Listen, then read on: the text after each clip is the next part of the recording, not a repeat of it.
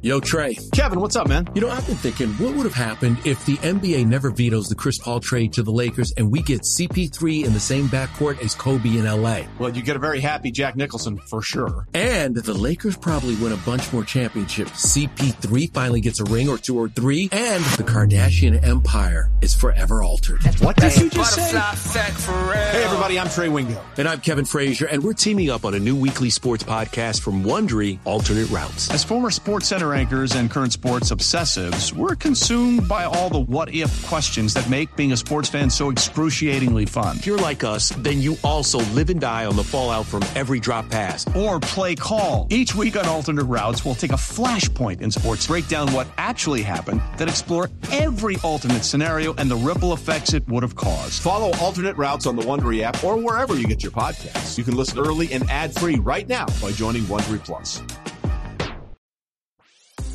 This episode is brought to you by ABC. Station 19 is back for its final and hottest season yet.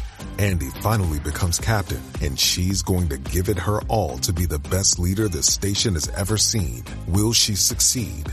Get ready for fiery new romances and high adrenaline rescues. Watch the Station 19 season premiere tonight at a new time, 10/9 Central on ABC, and stream on Hulu.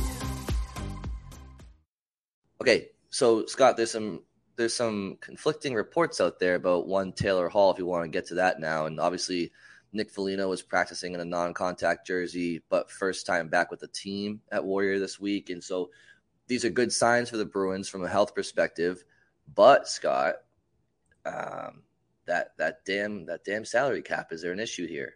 So I guess it depends on who you talk to, because Darren Dreger went on TSN Tuesday night on their insider trading segment and said, according to his sources, Taylor Hall feels that he is ready.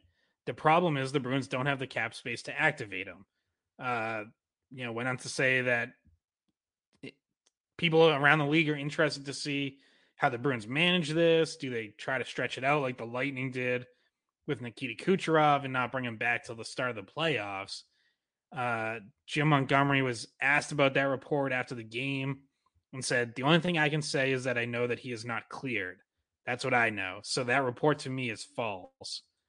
What's interesting to me is that Dreger didn't mention anything about moving either Foligno or Derek Forbort to long-term IR, which, unless it's part of the cap that I'm missing, which I don't think there is, because even at on Twitch tweeted out last night, and those people are like cap beyond what I am, and the Bruins can do this. Like, they can just move one of those other guys to LTIR, and they have enough cap space to activate Hall. So I don't know, why Dreger left that out, or seemed to be, or maybe he was just expecting everyone to be healthy before the end of the regular season, but the Bruins have said that, or Montgomery said that they don't expect Forbort back until the playoffs. So I feel like you could do that, and then you might have to send someone down. Like, I think you'd probably have to send down a Steen or maybe even a Lago to free up an extra, few 100,000 more. But there are ways they can activate Taylor Hall off long-term IR before the end of the regular season. So it was just odd that Dreger left that part of it out. I guess the story would be like if Hall really does think he's ready, and if that leaks like coming from him or his camp, then that puts the pressure on the Bruins to not drag it out along. But I don't drag out with Hall. Like, I wait until he's 100%. They don't want to rush it or bring him back at 85, but they're probably going to try a Hall, Coyle, Bertuzzi third line, and I think they want to try that in regular season games and not have the first time be game one of the playoffs.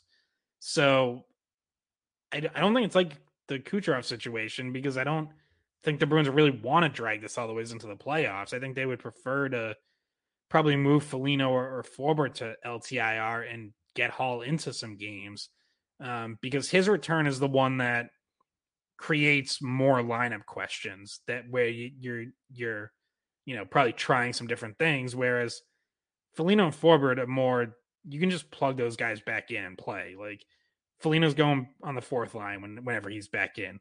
Forbort's going on the third pairing whenever he's back in. So you don't have to test stuff and move stuff around with those guys. So yeah, it was interesting, Drager's report, but I felt like it was missing some context for sure. So I want to ask you a very, very oversimplified question to probably a more complicated answer, but I feel like it's one that a lot of Bruins fans are probably thinking to themselves. I know I am, and I'm too lazy to really do all the homework on it. So that's why I have you here. But so like,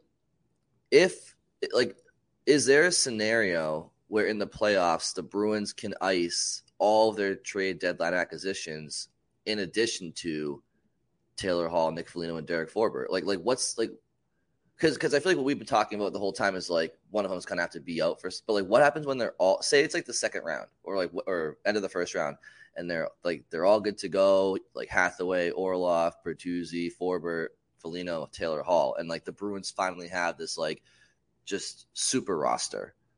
Like, can that happen, or does somebody always have to kind of like be, I don't know, stipend? I don't know. That they can do it. No salary cap in the playoffs, and there's no roster limits, so they can have everyone active, and then the only limit is your 18 skaters per game. But yeah, as far as having everyone with the team on the active roster, they can absolutely do that once the playoffs start, because there's no limits like there is in the regular season. Okay, so it's as simple as that. Like playoffs, it's anything goes. It's all of that. That's why it's all about the maneuvering at the deadline, because once you have the roster at the deadline, you can then it's just cap manipulation until game 82 finishes. Yeah, the one thing I would add is like the rules for LTIR carry into the playoffs. So I think it's 10 games or 24 days or something, I believe, is you have to be on LTIR at least that long.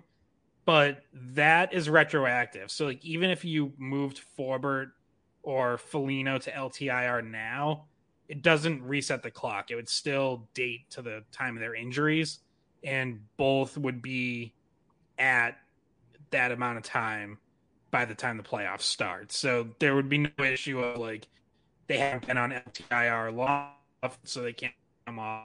Well, the Bruins that in respect as well. So Scott, the Bruins were not able to clinch the President's Trophy last night, I don't believe, because they didn't get the victory. But that's obviously a looming accomplishment, and the 64 wins is still on the table, I suppose. But I think we're both in agreement here that what they should be focusing on is maintaining health and good habits going into the playoffs. Is there anything in particular from the Nashville game that we didn't cover you want to go over, or just anything regarding the Bruins or the league in general? Or your BU Terriers, obviously, going to the Frozen Four, whatever. On the Nashville game, I don't really think so. The one thing we haven't mentioned yet is Montgomery did switch up his lines in the third period, reunited the perfection line, dropped DeBrusk down with Krejci and Zacha. And, I don't know if that's necessarily what sparked them in the third period and finally got them generating some offense, or if it was just kind of that usual second intermission wake-up call that they've, had a few times this year. But obviously they did play better in the third period. It was just too little too late.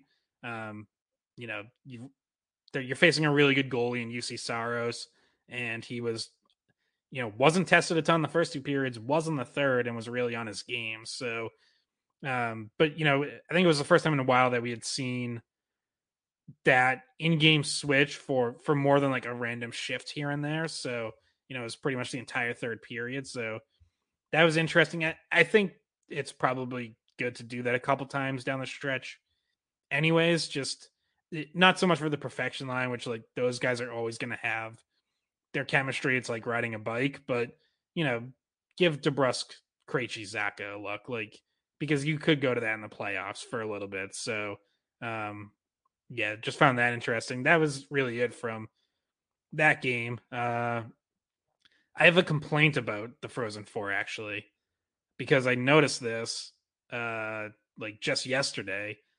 So the national championship game is a week from this coming Saturday at 8:00 on ESPN. Also at 8:00 on ABC, which is the same company, is Bruins versus Devils. And I'm like, so selfishly, I'm like, okay, I might be having to cover a Bruins game while my BU Terriers are playing for national title, which I'm bummed about. But I'm also like, how does this make sense for ESPN? Like, why are they putting a really good NHL matchup in prime time on ABC and like then totally burying their national championship? Like, wouldn't you want to, you know, like you have the Frozen Four rights, you know, I think they care about it to some extent. Like, why would you do that? Why would you put it up against a primetime NHL, elite NHL matchup on your own network? Like, I saw that and I was like, that is very bizarre. Like, I don't know. I don't pretend to fully understand TV or whatever, but that struck me as really odd. I was like, they could have done double header, like so many other options. Instead, they're going up against each other. Yeah, I think that's probably. I think a 5:30 or 5:00 Bruins Devils game would have been great. But then again, there's also other things to consider, like building availability and this and that. I don't really know. I mean, I would imagine is that game at the Garden or is that game in New Jersey? Probably. Bruins games at the Garden. Garden, yeah. So I feel like if the Garden is available for an 8:00 game, it'd be available for a 5:00 game. So I don't think that should be a big deal. But yeah, I mean, doubleheader would have been smart. I mean, obviously, I don't think it's a big secret that ESPN and Disney doesn't really view college hockey as a big moneymaker like they do the NCAA basketball tournaments and football certainly. But if you're trying to promote the game in general and the product, then yeah, seems pretty counterintuitive. But then again, they also have a very, very new deal with the NHL, and that's obviously their priority number one is to promote a primetime NHL game, and it just happens, like you mentioned, that the Bruins and Devils are both really good. So it doesn't make a ton of sense, but big business doesn't always care. So that's kind of the way that it works. But that'll be fun. But they're not in the Frozen Four championship yet, right? They still have the semifinals. It's the night before, right?